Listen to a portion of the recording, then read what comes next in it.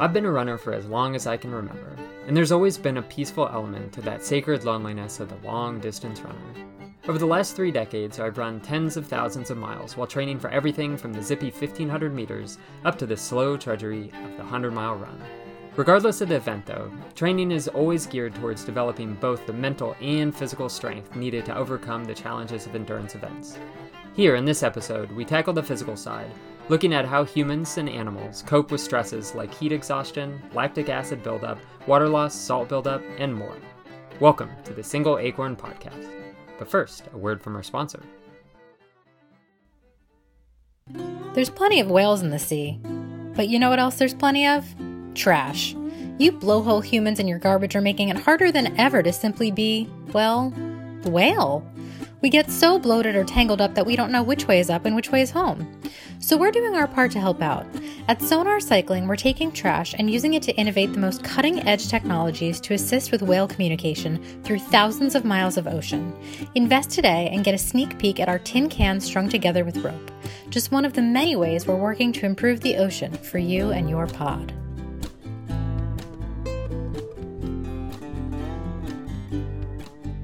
Well, hey there, fellow naturalists, and welcome to the Single Acorn Podcast. I am Professor Iwigi, and I am joined by my co-hosts, Dr. Christine Fleener. Hello, everyone. And Glenn Etter. And we have Glenn on as a guest. As many of you may know, the Olympics are coming up this summer. That's right. What would the Olympics be without sweat moppers? Yeah, for the basketball games, to keep those courts nice and squeaky clean. So, Glenn, we're happy to have your expertise on sweat. So thanks for joining us. No sweat, Teague. Get it? No, I got it. I make that joke 3 or 4 times a day. Yeah, that's part of the training. Yeah, well, I want to correct one misconception that I believe you may be suffering under. It's true that I'm head of the sweat mop crew at the Olympics, but it's not just for basketball. There's many events where the competitors are sweating profusely. So we try to have moppers stationed at all those events. The sweat mopping is an event, isn't it? Yeah, in fact, it's become so prevalent that, sweat mopping is itself an event. Yeah, so curling actually developed out of that for the Winter Olympics. They wanted something to stay fit during the winter months. Symbiotic kind of relationship, curling. Yeah, we use a lot of their techniques, they use a lot of ours. It's coevolution. Do you think you make more money as a professional sweat mopper or as a professional curler? Well, first of all, I want to make it clear that the Olympics are an amateur event, that we do this for the love of the sport. And yeah. Just to kind of keep the world cleaner. A lot of our crew members still turn pro after the Olympics are over. So you have to kind of have the love. You know, the word amateur means love. One who loves. Ah, is that right? I didn't know that. I think so. I'm pretty sure. I didn't look that up because I was too busy mopping up sweat. There's a lot of sweat. Things you wouldn't expect, like archery, right? But you can concentrate so hard that you can start sweating. Out your brow. Out your brow, out your temples, sometimes, God forbid, out your nose. Do you practice by trying to clean up more viscous fluids, like, I don't know. I don't know if I like where this is going at all. No, I'm not available for that. Okay. Kind of like how they have the donuts on the baseball bats. Yeah, no, that's true. We practice with like slime. They're different. We go into science classrooms, and often clean up when they're making slime as a kind of like. Do science classrooms make a lot of slime? I think you're thinking of Double Dare. Yeah. Yeah, maybe I am. No, I mean, this is science classes for like 1st and 2nd graders. I don't know if they do it a lot in the postdoctoral ranks that you're more accustomed to. But I do remember you doing some research on slime. Maybe we can get back to that later in the podcast. Oh yeah, I was gonna say my lab was a strictly slime-based lab. You've heard of flubber, right? Well, we won't get into it. Yeah. The yakatory. Yes, but anyway, thanks for bringing it up. Yeah, there's a lot of sweat out there, and it helps keep the athletes cool and safe. But you can also slip on it, and then what was originally going to keep you safe ends up hurting you. So we hate for an athlete to suffer an ironic injury like that. Yeah, ironic injuries are always the most tragic. Yeah, no, they're and they make good anecdotes. But yeah. You're training for 4 years. You don't want just an ironic anecdote at the end of it all. No. Great. Well, Glenn, we're really going to tap into your expertise here as we talk about the physical side of endurance. So, yeah, this last episode we talked about sort of generally what endurance is, and we're going to talk about the physical components of endurance, and then really for me, most of as a human, most of endurance is really a mental exercise. And so in the next episode, we're going to focus on the mental side of things. And all of this, again, is sort of tied in with, I've been training for a 100-mile race that I'll be running June 17th out in Milwaukee, Wisconsin. So very exciting stuff. Can you remind me how long it's going to take you to run a 50-mile race? It's 100 miles, though. So 100-mile race? Yeah. I'm sorry. I wasn't listening.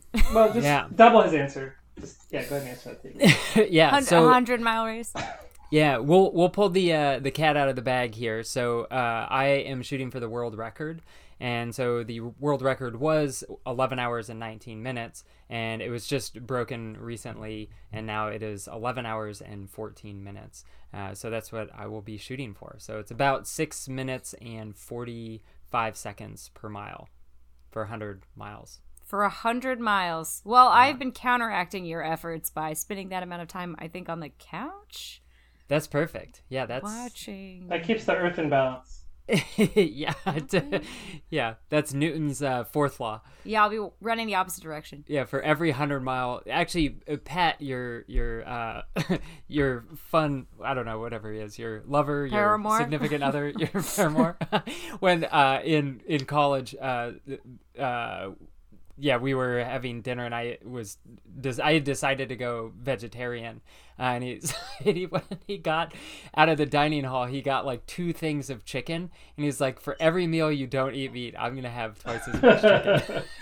He sounds like someone that I am deeply unattracted to.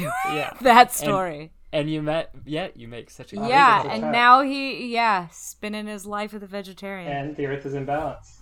Mm-hmm. Yeah. My question. And this is pertinent, I think. When you said "let the cat out of the bag," do you know where that expression comes from? Fisher people. We can edit out. That was just a 45-second pause. Leave it in. Ending with Fisher people.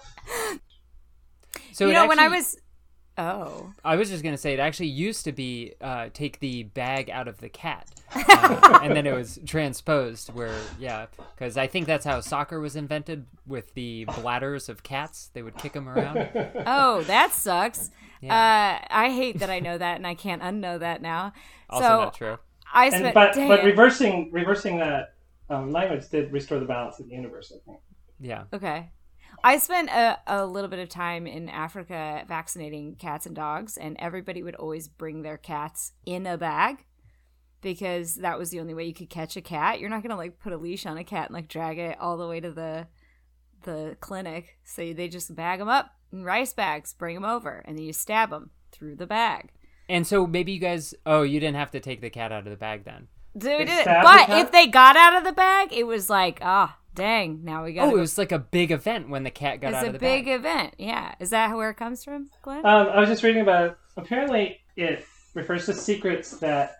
So if you have a cat in a bag and you let it out, you're basically never going to talk it into going to the bag again.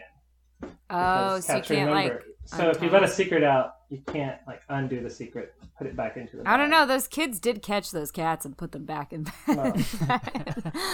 Sounds like it's not a very accurate saying. Teague, shame on you for using I thought it would also have something to do with the fact that all cats are demons, and then it had something to do with all. It might be that. Just in general, just given this conversation, Teague, I hope your race goes better than your description. Yeah.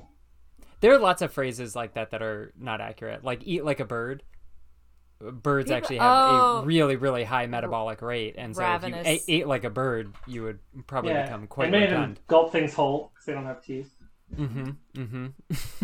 You don't associate really eating like a bird. It's like gulping your whole dinner. Yeah. And then eating a bunch of rocks with it. Good point. So yeah, maybe we can just go ahead and start diving into some of the physical components of endurance. And so endurance is, it's kind of hard to pin down exactly what it is, but basically it's physical exertion that takes place over a long period of time and often has I said earlier, as a human, the mental component is a big thing. And so when we talk about endurance, we're not talking about trees. We're talking about a sort of a physiological and mechanical process that you have to have brain power dedicated to overcoming some of the challenges involved in that process.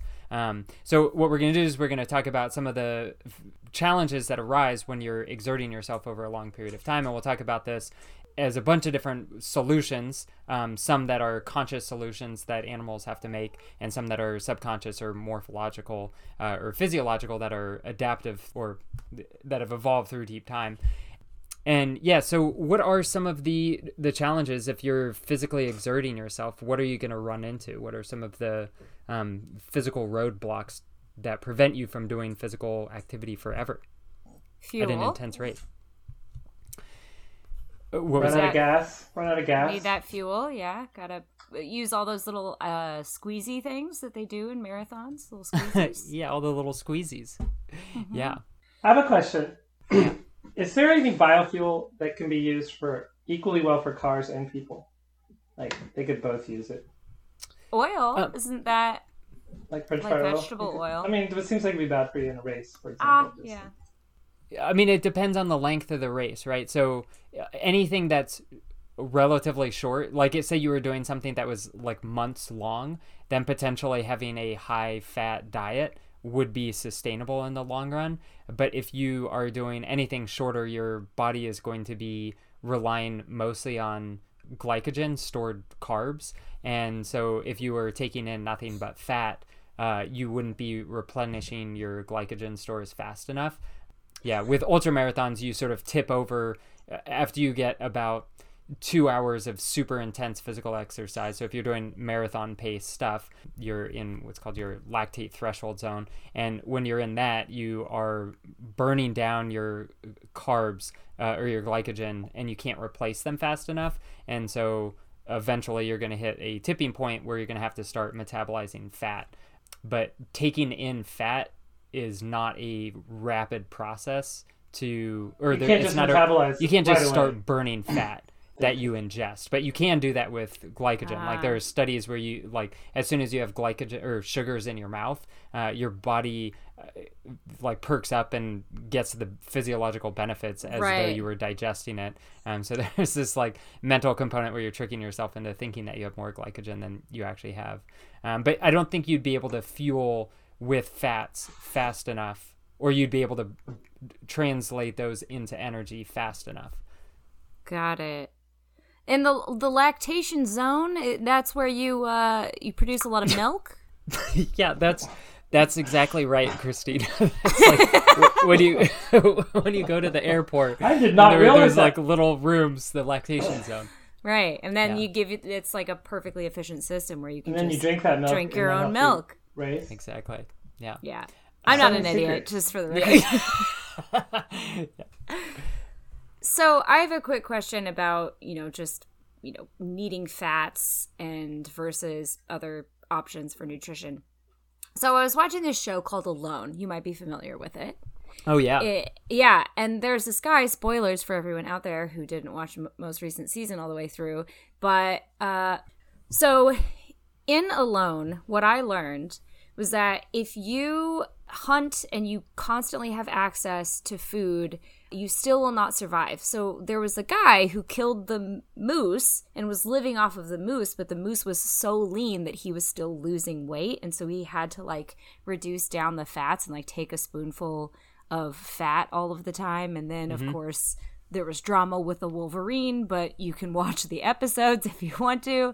But so that was interesting to me because I didn't fully appreciate. I mean, I knew that you had to have a diverse diet in order to survive in certain climates, but I wasn't aware of that you would actually, even if you were eating an entire moose, you could still potentially not be nutritious, and it could not be nutritious enough. And I was just wondering, if we're talking about fats and we're talking about running, how would that sort of endurance sport versus an endurance alone kind of challenge, how do those two things differ in terms of endurance and what your body needs? Yeah, so in a long-term survival situation, you need to take care of all of your needs, And in an endurance event, you can sacrifice your long-term health. I mean, really in a survival situation, I mean, the number one thing is your attitude initially. And so making sure that, like, everyone that loses on a lone in the beginning is because they're crying because they're homesick, you know, or they're and so, bored. Or they're bored, right? And so if you don't have this mindset that you're, you know, positive and you can enjoy it, then you're not going to make it very far. So Alone is this survival show where people get dropped off in these super remote places and they have to out-survive or live longer by themselves than anybody else. And I think they usually go like 40 to 70 days or something like that. And so if you're eating nothing but like a lean fat, high protein diet, then you're not going to be putting on weight. And in an ultra race, even in something like the race that I'm running in Milwaukee is called 6 Days in the Dome. And one of the races that they have going on is 6 days of just run as far as you can. And in that, you have to take care of a lot of your short-term needs, but you can sacrifice tons of sleep. You can sacrifice tons of, you know, your dietary needs and stuff like that, and just focus that concentrated amount of time on exercise. And so with Alone, you have to have a more well-rounded diet. Otherwise, you're not going to be able to, like, if you had no vitamin C or something, you can risk getting scurvy or, there are other issues. And if you got, like, if I were in a survival situation and I was like, all right, I have like 7 days to be out here tops, and I knew I could get back to where I was going in 7 days, I would need water, and I would not necessarily care about getting Giardia. But if I was going to be out in the wilderness, Giardia takes like 7 to 10 days to set in, the symptoms of it. And if I was in a survival situation that was indefinite, there's no way that I'd ever risk getting Giardia. And so I'd be boiling my water first. So you can make sacrifices for a short-term event. Yeah, short and long-term endurance. That's just really interesting to me. Yeah. I had a question sort of related to short and long-term. So you were saying after 2 hours or 3 hours of intense activity, you go into this phase where you're burning fat, basically, and it feels physiologically different. Is that what's called sort of hitting the wall for people? And then, regardless, is that something you've gotten used to over time, like that feeling of your body shifting into this different way of processing energy? And how does it feel for you, I guess? Yeah, hitting the wall, there are different ways that you can hit the wall. You can hit the wall if you're running a 400-meter dash and you just go way too fast. Like if you went all out, if you were actually able to do that, if you went all out for 400 meters, you would crash before you could finish and hit the wall, because you would switch from like your anaerobic capacity. You would basically run out of like internal oxygen stores, and you can't replace that fast enough by breathing. So that's why for the 100-meter dash, the pace for that is significantly faster than it is for the 400-meter dash, because you have to slow down enough so that you can at least take in some oxygen. So that's like an anaerobic crashing. Right. Then for something that's longer, like I ran the JFK 50 miler a bunch of years ago, and I didn't really know that you had to eat during an ultra marathon. And so my mom was there, and she's now my wife, but my friend at the time. You said your mom was there? She's not my wife? No, definitely not that. My mom was there, and there was also another person there who was my friend and is now my wife, and also still my friend. Well, let the record speak for itself. Okay. Yeah. And so I had made mashed potatoes because it had worked in another ultra that I had run before, and I would run by and I would just like reach my hand into this Tupperware and scoop out a bunch of mashed potatoes and then run with it, and I was trying to eat. And I wound up being late to the start of the race. So I sprinted to the start, and then I got there just as the gun went off. And this one guy like took off and was super fast, and I just kind of freaked out, and I chased after him, and I went way too fast in the beginning.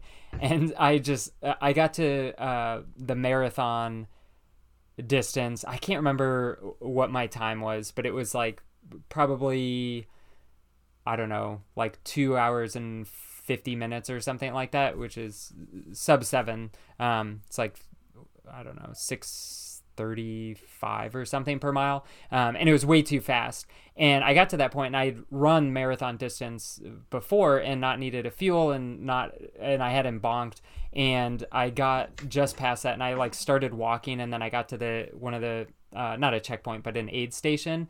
And my mom and Sophia were there and a couple of other friends. And they said I just looked totally sick. Like the color had drained out of my face. I was just shuffling along. I looked horrible. Mashed potatoes. Yeah. Mashed potatoes. Mashed potato zombie. Yeah. I felt completely empty and like I had no willpower, and I didn't understand at all what was happening physiologically. Like it made no sense. I was in better shape than that. And it was, I found out years later when I started researching the physiology of endurance that my body was transitioning from, burning carbs to primarily burning fat for its fuel. And I just wasn't adapted to making that transition easily. I hadn't fueled early on in the race enough to sort of smooth out and prolong the transition period. I just wasn't. So how far in advance would you need to fatten up?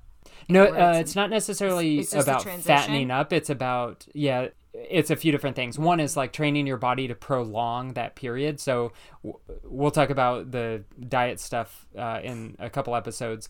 But one of the big fads right now is high fat, low carb diets. And so if you live in a constant state of ketosis or where you're primarily metabolizing fat, then that makes that transition a lot easier because your body's just used to metabolizing fat. I prefer not to do a high fat diet. I do a high carb diet. And the way that I train my body to deal with that transition and to also make myself more efficient at metabolizing fats, because I am not primarily using that in my diet, is my long runs. Like this last weekend, I did 22 miles on Saturday and 31 miles on Sunday. And for the Saturday long run, I didn't eat breakfast, and then I went for my run and I didn't drink or eat during it. And then for the 30-mile run, I didn't eat anything for the first 2 hours, and then I only had, I'm using Untapped maple syrup products, who is sponsoring my run. Thanks a bunch to Untapped, local Vermont company. And so I took a couple of little syrup packets. And so I had about 200 calories during my run out of a 3.5 hour run to run 31 miles, something like that. So what does it feel like? I mean, so are you used to the feeling of like, oh, my body's transitioning now, and you don't do that disoriented shuffle anymore because you're physically prepared but also mentally prepared for it? Yeah, so I kind of experienced it. I mean, sometimes it's like a big hard crash and you're running just fine and you don't really realize how close to the edge you are, and then all of a sudden you just like totally fade. Your ability to concentrate slips. Your legs feel heavy. Everything just seems like much more of a slog and an effort. So about 20 miles in, 18 miles in, I stopped and went to the bathroom and then had one of my little maple syrup packets, and it just like perked everything up. And then the last hour was easy peasy, as they say, and I just kept getting faster and faster, and I wound up running 6:20, 6:15, and then 5:56 for my last 4 miles. Wow. And so it just like kept feeling better and better. So, and that was once Untapped. I probably had, makes everything switched better. Over. Yeah. Ding. Wow. How do they get the syrup out if they don't tap the tree? Milked. It's all milk. They use milk. That's nipples. That's the lactate zone. That's the lactate. I see. Yeah. Thanks. Yeah. All right. So, we've got fueling challenges. So you need to take in some sort of energy. What are some of the other challenges of physical exertion? Waste products, maybe? Yeah. See episode or season 2. Yeah. I was just going to make a plug there. Moisture and water, I think, falls outside of the fuel category. Yeah, definitely. So just to address Glenn real quick. So when you are metabolizing glycogen, your body is breaking it down in the presence of plenty of oxygen. If you're just like sitting on the couch, Christine, I'm looking at you. Okay. I'm not without judgment. Without judgment. Don't worry. I'm going to break a world record. Just you watch. What's your world record going to be in? It's sedentary. The sedentary event in which we sit, and it's actually harder than it looks. Those bed sores, they don't clean themselves. So. Gross. Just like your T-shirt says. Yeah. Well, I know a sweat mopper that can assist you in your. We're available for that, I suppose. Yeah, is it on an hourly basis or can I Volume. for volume basis. So with your lactate threshold, as you are breaking down through anaerobic glycolysis, as you're breaking down glycogen and releasing energy from those, one of the first byproducts of breaking down glycogen is pyruvate. And pyruvate normally just enters into the Krebs cycle. And so you're breaking down pyruvate and getting out ATP. So you're releasing energy that can be used for every physiological process in your body, essentially. But when you start to increase your rate of exertion, you are increasing the amount of glycogen that is being broken down. And so then you're increasing the amount of pyruvate and you're increasing the amount of oxygen that's being utilized up. And you get to a certain point where you can't break down the glycogen fast enough. And so one of the other byproducts then is pyruvate gets converted into lactate. And lactate is fine. It can still be used as, it used to be like the lactic acid was the devil in endurance running. And like when you hit the wall, it was because you had lactic acid buildup. And it's sort of changed a little bit in the last decade or so, where now lactic acid is related to lactate, and lactate is a potential energy source, so it's not all bad. But you get to this point where lactic acid starts to build up faster than the lactate component of it can be utilized in exertion. And so that's one of these like waste products that your body is constantly breaking down. But once you get to a certain threshold, then you start to accumulate more and more of this waste product that can lead to like muscle fatigue and exhaustion and muscle soreness and tightness. So that's something that you definitely have to be aware of. And so like, yeah, this is at your sort of maximal exertion level. The lactate threshold is about 60% of that maximal exertion level. Yeah. And this is something that's like flexible. Like someone just straight off a couch is going to have a pretty low lactate threshold, but the more that you train, the higher that goes. So when we're talking about the balance between something that's mental and something that's physiological, if you are experiencing a physiological, say, buildup of, that, or like at what point is it truly like you are like no matter how much your brain is willing to push you, you are physically and physiologically incapable of taking another step? Yeah, I mean, I think this is, the central governor model, which is Tim Noakes is it's his model for endurance, is that you can't ever get to that place. Right? Like there are an animal that doesn't have higher thinking capacity. You can actually get them to the point where they will run themselves to exhaustion and death. And then with humans, we just have, unless there's some extreme external circumstance, whether you've like downed gallons of water and so you throw off your salt balance, or if there's extreme heat and you get like heat stroke or something. Heat stroke is more common in shorter events than longer events, because when you burn energy, you're generating heat, and in longer events, you're able to dissipate heat quicker. But yeah, you can't really get to that point under like quote unquote normal conditions, which is kind of sad, right? So then it's like, you can build up a tolerance to endure pain, and in stress tests, endurance athletes do better than non-endurance athletes. Sure. And pain tolerance tests. So you can get better at tolerating that pain, but there's still a breaking point that, mentally you just can't get past. And if you listen to some of the more elite athletes, they talk a lot about, like Steve Prefontaine, who is an amazing endurance runner, talks about like how he could endure more pain and suffering than anybody else, and that's why he was so good. Not everybody thinks that way, but yeah. Isn't there a lot of controversy around that, though? Like the cultures in West Africa that also, like, are some of the fastest people in the world, and a lot of that is because they build or the theory is that it's because they build a culture of, like, a high tolerance or a high pain threshold. Isn't that kind of controversial? Or yeah, one of the explanations that I heard was like for some of these rites of passages that there was like, you know, some extreme physical pain that these young kids had to endure that would make them better at tolerating pain later in life.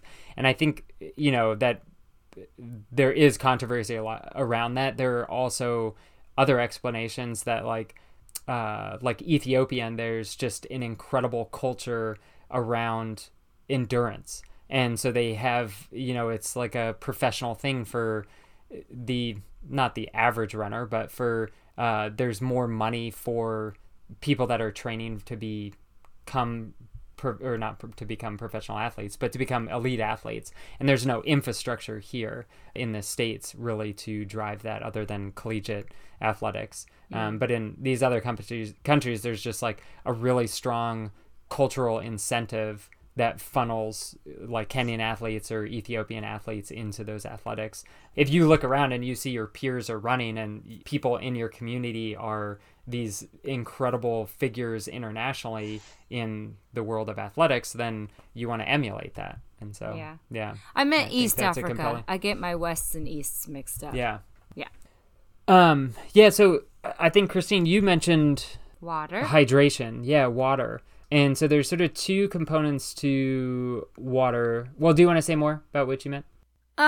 Just separating that out from the nutrition aspect, from the fuel aspect, that being something that like our body needs to do or needs to survive.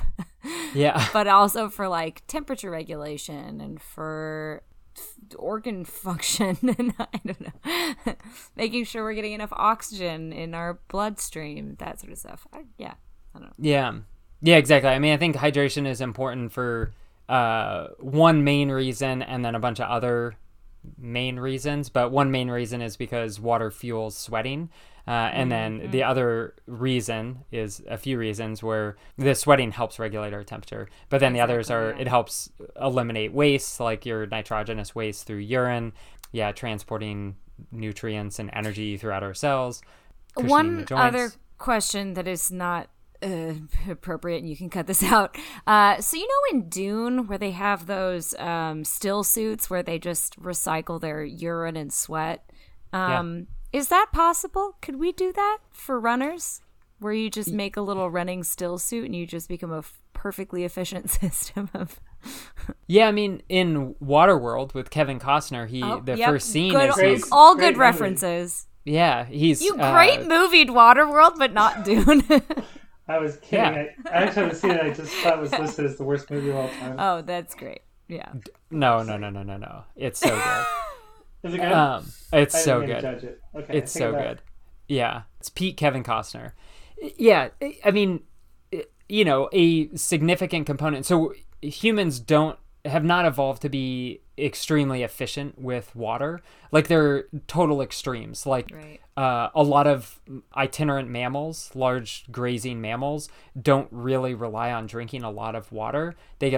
Because if you're itinerant and you're wandering around, you're not going to have a constant water source. Or if you're a desert animal like a kangaroo rat, you are not going to have any water. If you put a kangaroo rat in a cage with a bowl of water and no food, it'll die of dehydration because it won't drink it. They get all their water from metabolic sources, from breaking down. Right. Like if you run photosynthesis in a reverse, so photosynthesis is water plus carbon dioxide plus sunlight equals sugar and oxygen. And to get energy from sugar, you run it in reverse. So sugar plus oxygen equals water and carbon dioxide. And so if you're breaking down carbohydrates, then you are releasing water. And that's a major source of water for many, many, many, many animals, especially animals that live in really dry environments. That's helpful to know. So a bunch of like urine is just water. that Right. solutes are dissolved in. And that's just, I mean, some people just like the taste. I mean, just go for it. Some people. Yeah, I don't know that I would Speak for necessarily myself. drink my I don't think I would drink my own urine in an ultra marathon, but maybe in a real pickle. Yeah. Well, you could flavor it, with Gatorade or something. A little Arnold Palmer iced tea mix. Oh, yeah. A little Yeah. lemon. Yeah. Easy peasy, lemon squeezy. That's where it comes from. So if so like, for example, my cat, she, lots of cats, they end up dying from like renal failure because they don't get enough water, because they often expect to get their water from their prey. My question is, I think I've always imagined it as being like, well, there's moisture in the actual meat that they are eating, or in the actual intestines that they're eating. But I didn't even consider the fact that it might be about like breaking down carbohydrates. That's really interesting. Yeah, I mean, it's probably both. Like, I don't drink a ton, and so I used to kind of mentally keep a budget of what I was intaking, and my sister and I both don't drink very much. Sweating is a huge way of monitoring, or of your body regulating temperature. And so as sweat evaporates, it draws heat away from your body. I weighed myself before and after my run on Sunday, and I lost, I think, about 6 pounds. Wow. And that's all water. So one of the interesting things is, like, a huge amount of weight loss is through exhaling. Right, so you're exhaling water vapor and carbon dioxide, which, again, those are the waste products of burning sugars. Could this be a diet, like a fad diet, just heavy breathing? Diet? Yeah, kind of like creepy, heavy breathing diet. See, that's what I'm going to be doing to get through my couch sitting. Yeah, heavy breathing. Yeah. Yeah. So I lost, 6 pounds in about 3.5 hours or so of running. I don't sweat all that much, right? So, that's a pretty easy way of getting a sense of how much water loss you have due to sweat. Haile Gebrselassie, who is, if you're a runner and you follow running even slightly, that's like a huge name. He's one of the greatest distance runners of all time. And he ran, he was a world record holder in the marathon at one point, ran 2:04.26 in Berlin. And they measured him before and after. I don't know if it was that race or maybe another one, but he was a notoriously heavy sweater. So he would lose, they measured in a lab, 3.6 liters of water in an hour. And so if he's running for 2 hours, that's 7.2 liters like of water. 2 gallons of water. So at the Berlin race, he weighed 128 pounds roughly at the start, and then 115 at the end. So he lost 13 pounds, which is about 10% of his body weight. Does it help to chug water at the start? Just chug it, because you're going to sweat it out. I bet not. It's like those people who chug water before they go into the desert, and then they're just like, yeah, just melt into a puddle. Is there ways to like improve your sweating? Like, can you get like micro pore opening surgery, or like, are there performance enhancing drugs that are just focused on like helping you sweat more? That's a good question. I think there's a pretty strong genetic component to it. I don't know what sort of training strategies people might use to sweat less. Wait, sweating less good or sweating more good? Because sweating more would keep you cooler, right? Well, so this is one of those things that we were talking about earlier, where in a short race, it doesn't really matter if you're losing 10% of your body weight, because you can just gain that back pretty quickly by hydrating afterwards. And as long as it's not damaging your ability to perform, then it's actually a good thing to lose weight, because you have excess weight to start with and you get lighter towards the end of the race. So it's actually good. There's other stuff, like if you're sweating that much, then you're going to be chafing probably pretty bad. And so for 2 hours, it might be easy to endure it. But if you were running like 100K or 100 miles and you were sweating that much, then you'd be chafing pretty bad. And it causes chafing? Yeah, I mean, salt and water crusting up on right? your racing kit. Yeah. That's how you get those. So if you oiled yourself up though beforehand, maybe. Yeah, maybe. I mean, yeah. But then it might block the sweat. You just gave yourself away as someone who's never run an ultra or a marathon, because at the local marathon here in Burlington, Vermont, the Vermont City Marathon, they have these cardboard things that volunteers will hold out, and they have these at other major marathons, and it's just got a ton of Vaseline slabbed onto the cardboard, so you can grab it run like mashed by. Potatoes. You just grab it like it's mashed potatoes. You just grab it not in with the mashed mouth, potatoes. just right to the crotch. You put it. Yeah, that's stick it where down your that crotch? saying comes from. Grab it like mashed potatoes. Let's start it. It's starting now. Yeah. You'll hear it everywhere. But then there's specialty products. I think it's like Squirrel Nut Butter or something like that, is a company that makes lubricants. That's for a racing funny too. name. We gotta say Yeah. it's a funny name. Well, if you're still talking about breathing, I would love to hear some of your breathing strategies. Yeah, I don't have any real breathing strategies. I read this book that was a little bit obnoxious, and it seemed like maybe the author didn't have a real clear sense of physiology and evolution. It's a book by this guy, James Nestor, and it's pretty interesting. I mean, he talks about, if you're breathing in through your mouth, the air goes from the atmosphere almost directly. I mean, it passes through your trachea, but it goes through an open cavity, your mouth, and then down into your lungs. And so whatever the quality of the air, the temperature and the pressure and the humidity of it is what enters your lungs. And so he is a big advocate of breathing in through your nose. And so sort of just like training your body to breathe in through the nose, because as air goes through your nose, you have all these turbinals. There's a lot of surface area, so it sort of pressurizes the air before it reaches your lungs. It also goes through, your nose is just a very moist area. And so the air that you're breathing in spends more time going through a moist chamber, and so it gets moisturized before it enters your lungs, and the temperature also sort of approaches the same temperature as your core. So Are you a nose breather? I think I'm When you probably like both. It's really, really hard to breathe in if you're running anything. For me, anything, I almost never train at slower than 7 minutes per mile, but anything faster than that, and I can't breathe in through my nose. But just trying to he writes about all, for him, it's the gospel, more than anything. And so we kind of diverge because he's a little too dogmatic about it. But there's a lot of evidence for some of the homeostasis benefits of nasal breathing. And so I've been sleeping with Scotch tape over my mouth. Oh, wow. To subconsciously train my body into nasal breathing. What about the amount that you breathe? Like when you're pacing yourself, it's like you take a certain number of steps, and then you make sure you're always inhaling on a certain step and exhaling on a certain step. Like, how do you time it? I don't. With a lot of my training, I probably could get into that stuff. I tend to err more on the side of intuitive training. And so, I don't really consciously try to think about my breathing while I'm running. It's the same with my running efficiency. And I don't consciously think about, okay, if I put my foot down on the ground like this, I'm going to be more efficient. Instead, what I do for that is I just run barefoot for most of my running.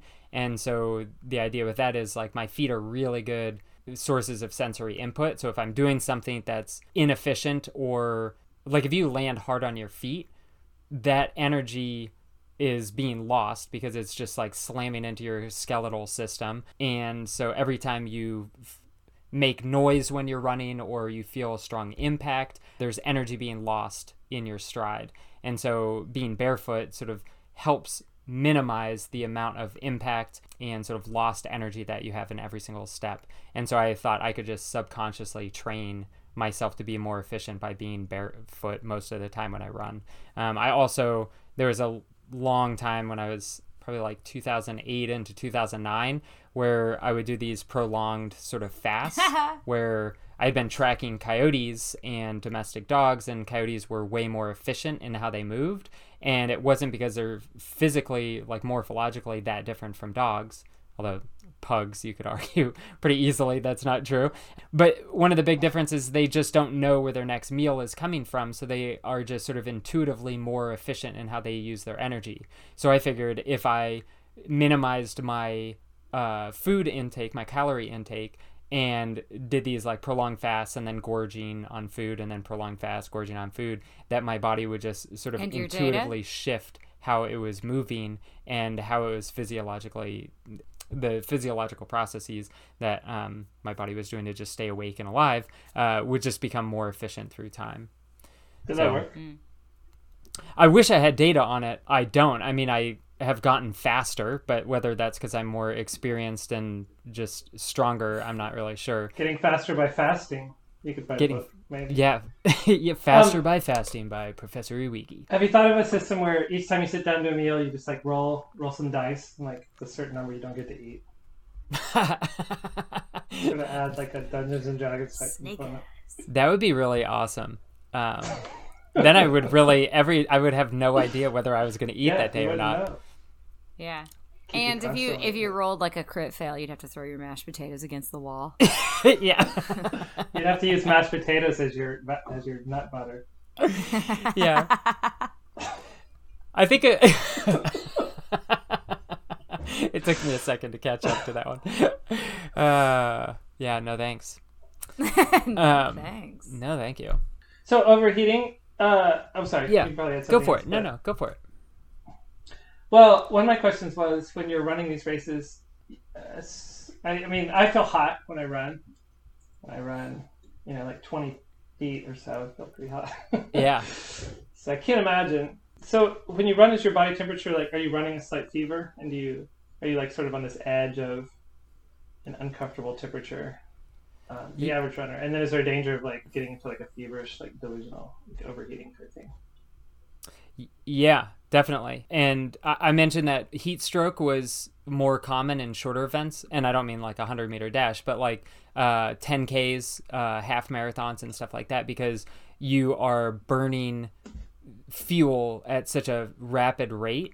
And it's hard for you to dissipate heat fast enough. But if you're running slower, then you're not burning as much fuel. And so your metabolism slows down and your heat generation also slows down. But your body's pretty damn good at dissipating heat.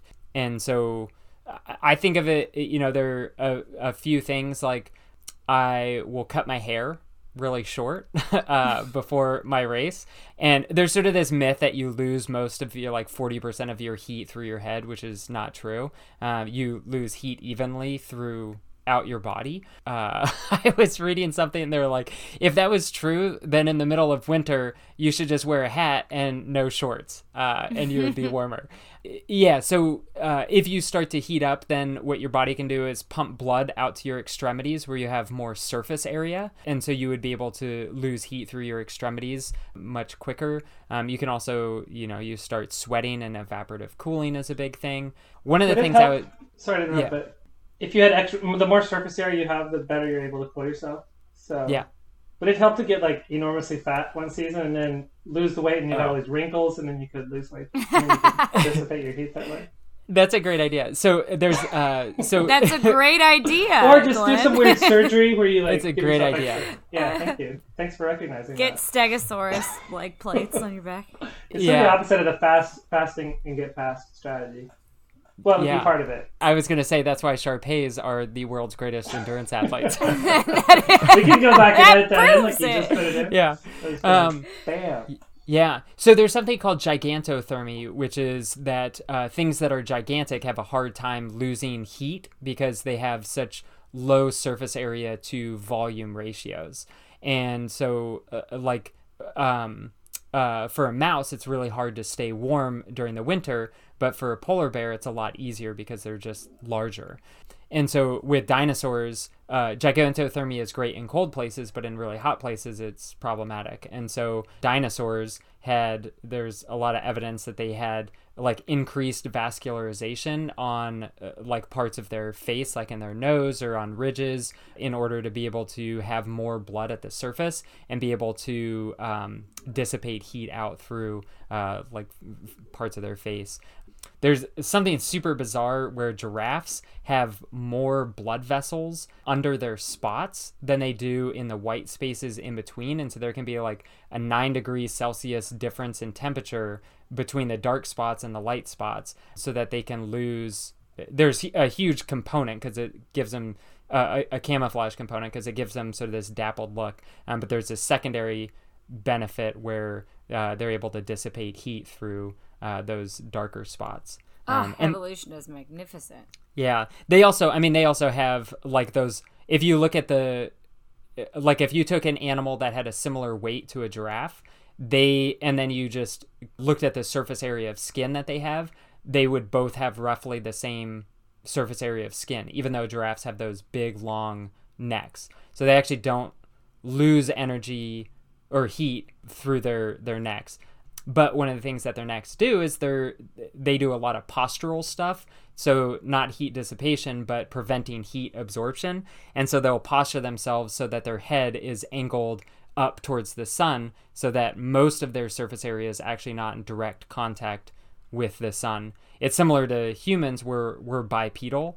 And so we absorb in the middle of the day a lot less heat than would a cow or a horse or a gazelle, these other things. So we're just unless they absorbing hopped less around heat. Their back legs like an Animal Farm. The pigs. Unless they hopped around on their back legs. Do you ever lean Yes. into the sun, like when you're running, kind of like point yourself? Yeah, sometimes it gets arms go awkward if the straight to sun the is sun. behind me and then I'm like leaning Leaning backwards at a back. 45-degree angle, Like or a if it's off to the like side. a limbo. It's like a limbo kind of look, I think. Yeah, it can make for some real silly walks, but yeah. But it's worth it for the heat. Yeah. Management. So if you see a lot, like elephants, for example, and they have their large ears because they're trying to dissipate heat, Yeah. and they're,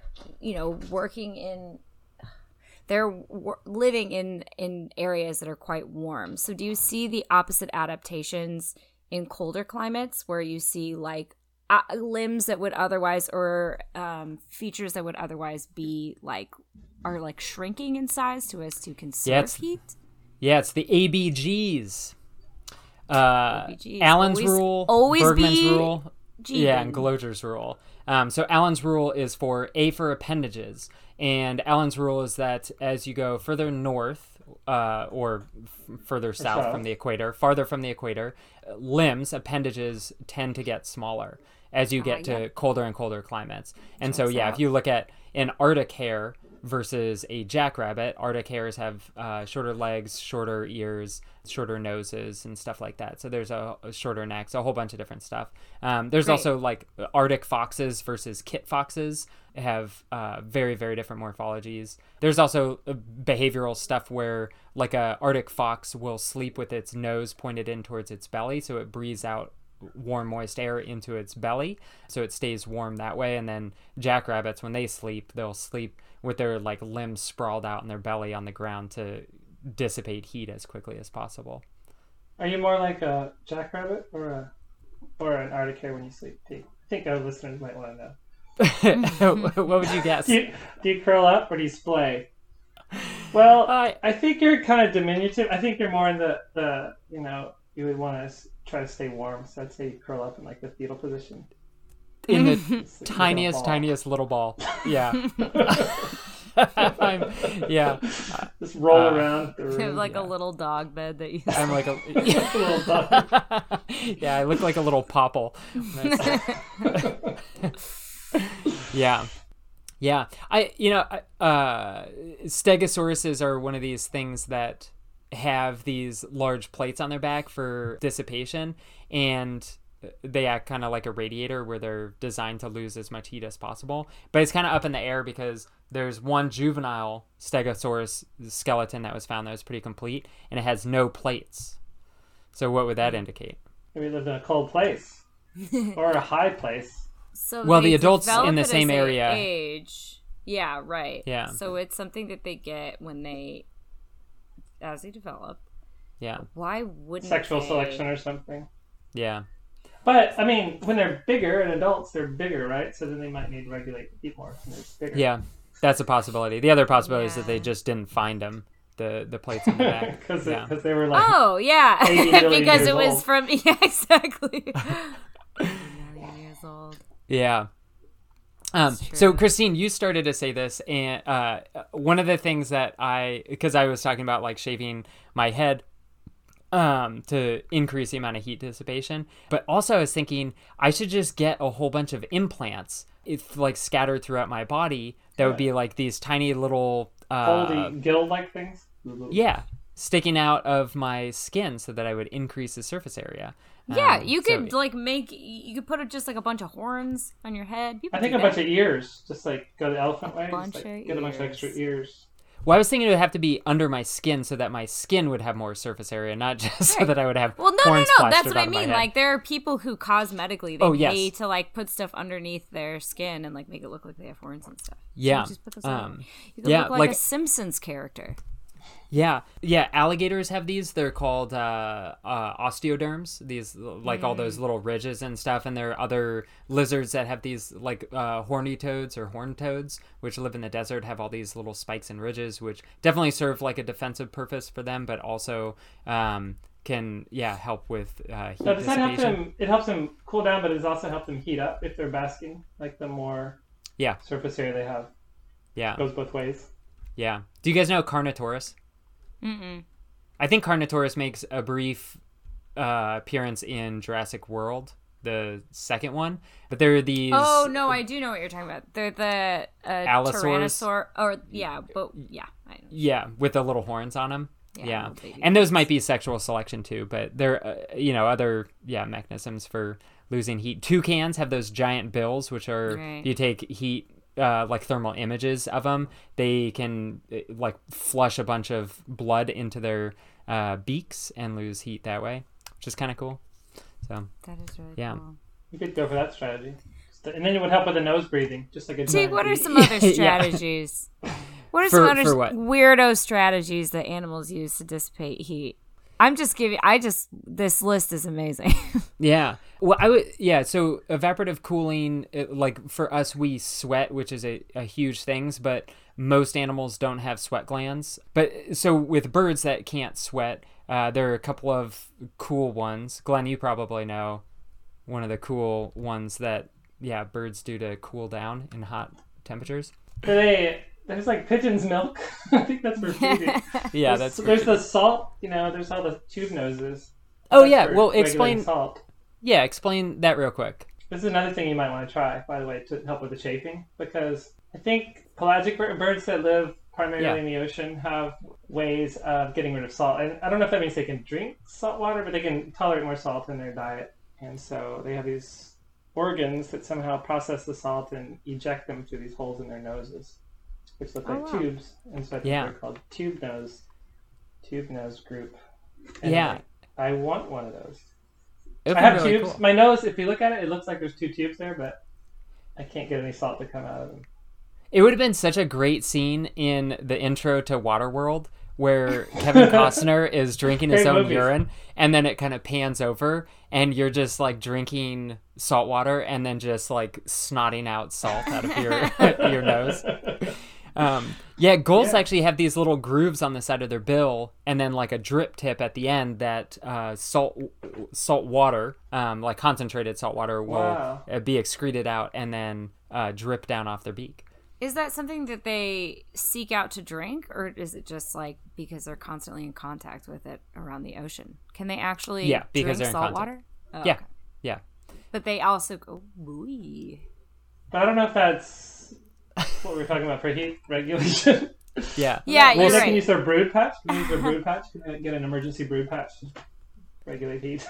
Yeah, I mean, that's a good idea because, if you lose feathers, because that's one of the things, like, you could think about it the opposite way, where in the winter you want to retain heat. So then in the summer you want to lose heat. And so a brood patch is where, like a mama bird loses a bunch of feathers on her, abdomen, and then has a bunch of blood vessels right there at the surface, so she can lose heat and give that heat over to the egg while she incubates. Right.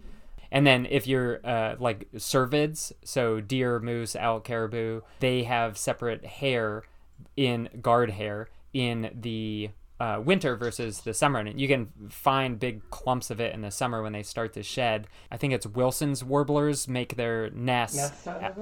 Yeah, they out of moose hair, because the moose hair in the winter is all hollow, and then they shed it in the spring when the warblers are nesting, and they have these nice insulative hairs for their nesting material, which is kind of cool. So that's sort of like one way of losing something to become better at staying cooler. But with birds, the one that I was thinking of, urohydrosis, which we talked about like in season 2. Pee on your legs. Yeah, peeing on your legs. But birds don't pee per se, but they have, the pupe. Yes, they have pupe. And so storks, herons, egrets, and then also the vultures will pupe on their legs.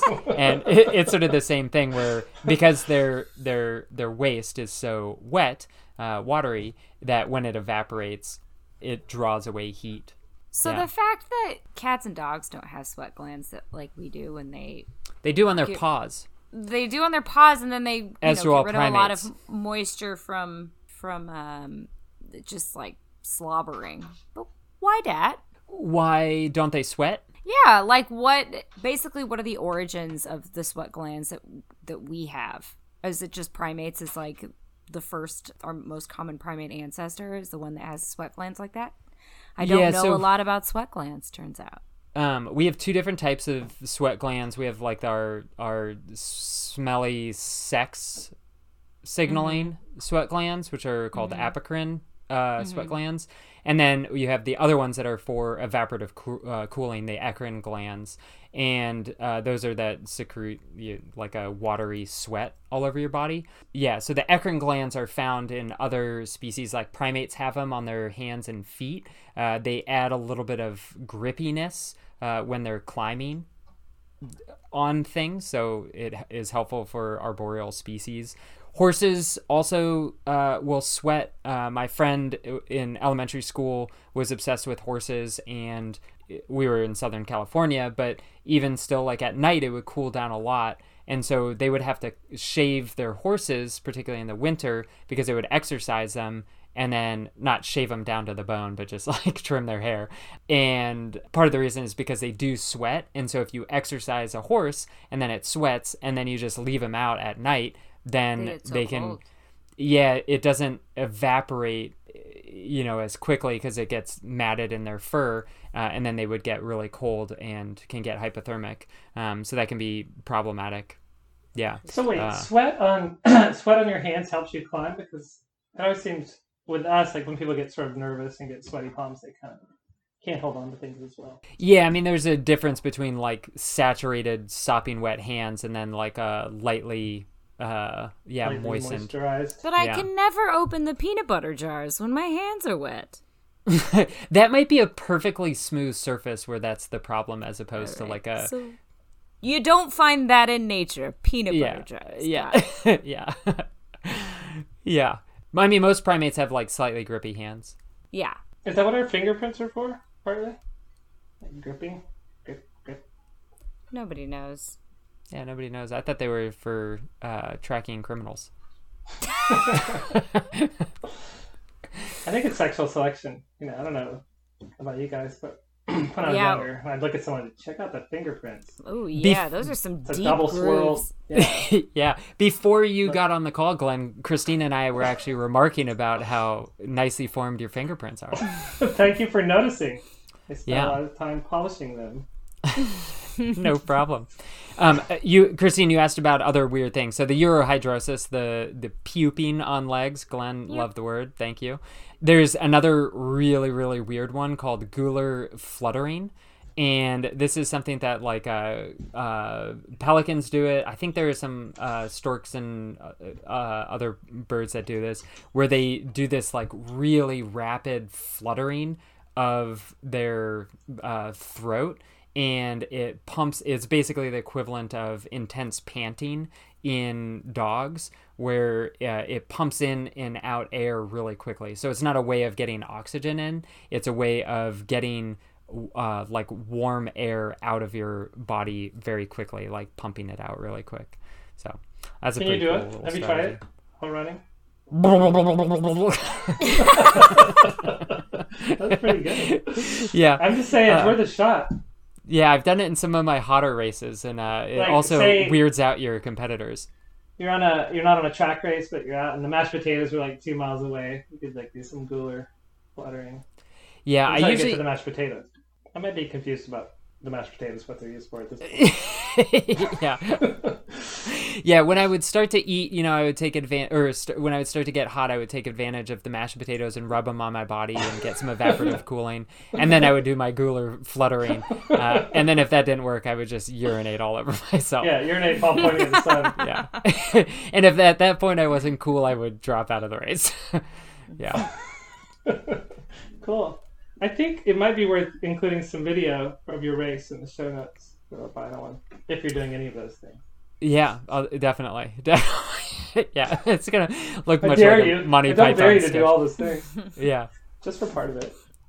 All right, so next time we're talking about the psychology Yeah. of endurance. Endurance. Yeah, I think Glenn is going to be taking the lead on this one, which I'm excited for.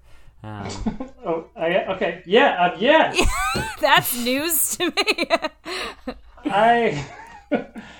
Yes. I mean, I ran a 5K once and pretty well at it, I must say. Pretty fast. We ran a 5K once, and I remember I was running, and this guy came running towards me, and he was like leaning over to one side, and he was maybe 70 years old, and he was like running with like one arm held in it. I thought he was maybe having a heart attack. And we were like, oh, look at that poor guy. He's like doing so well, though, doing this, coming out the straight. Then I realized that he had already like gone to the checkpoint and was on his way back, so he was like way ahead of me. So I was like staggering like a heart attack victim. It's just like his way That- to an But ambulance. that didn't break or- my spirit. I kept going, and that's the kind of inspirational anecdote that I'll be focusing on. Perfect. Great. Awesome. Well, yeah. Thanks for joining us, and yeah, stay tuned next time when we talk about the mental side of endurance. Wahoo! Ta-ta. Okay, bye. Now that we've dialed in the physical side of our training, it's time to look at the wild ways that our brain tries to limit our performance and how we can train ourselves to overcome our mental limitations. Until then, if you're digging the podcast, give us a review on iTunes or wherever you listen, or head over to crowspath.org/podcast to get in touch with us through the Woodland message board. Here you can ask us questions, suggest future topics, and even post fake ads that we'll read on the air. Alright, naturalists, that's it for now. We'll see you next time on the Single Acorn.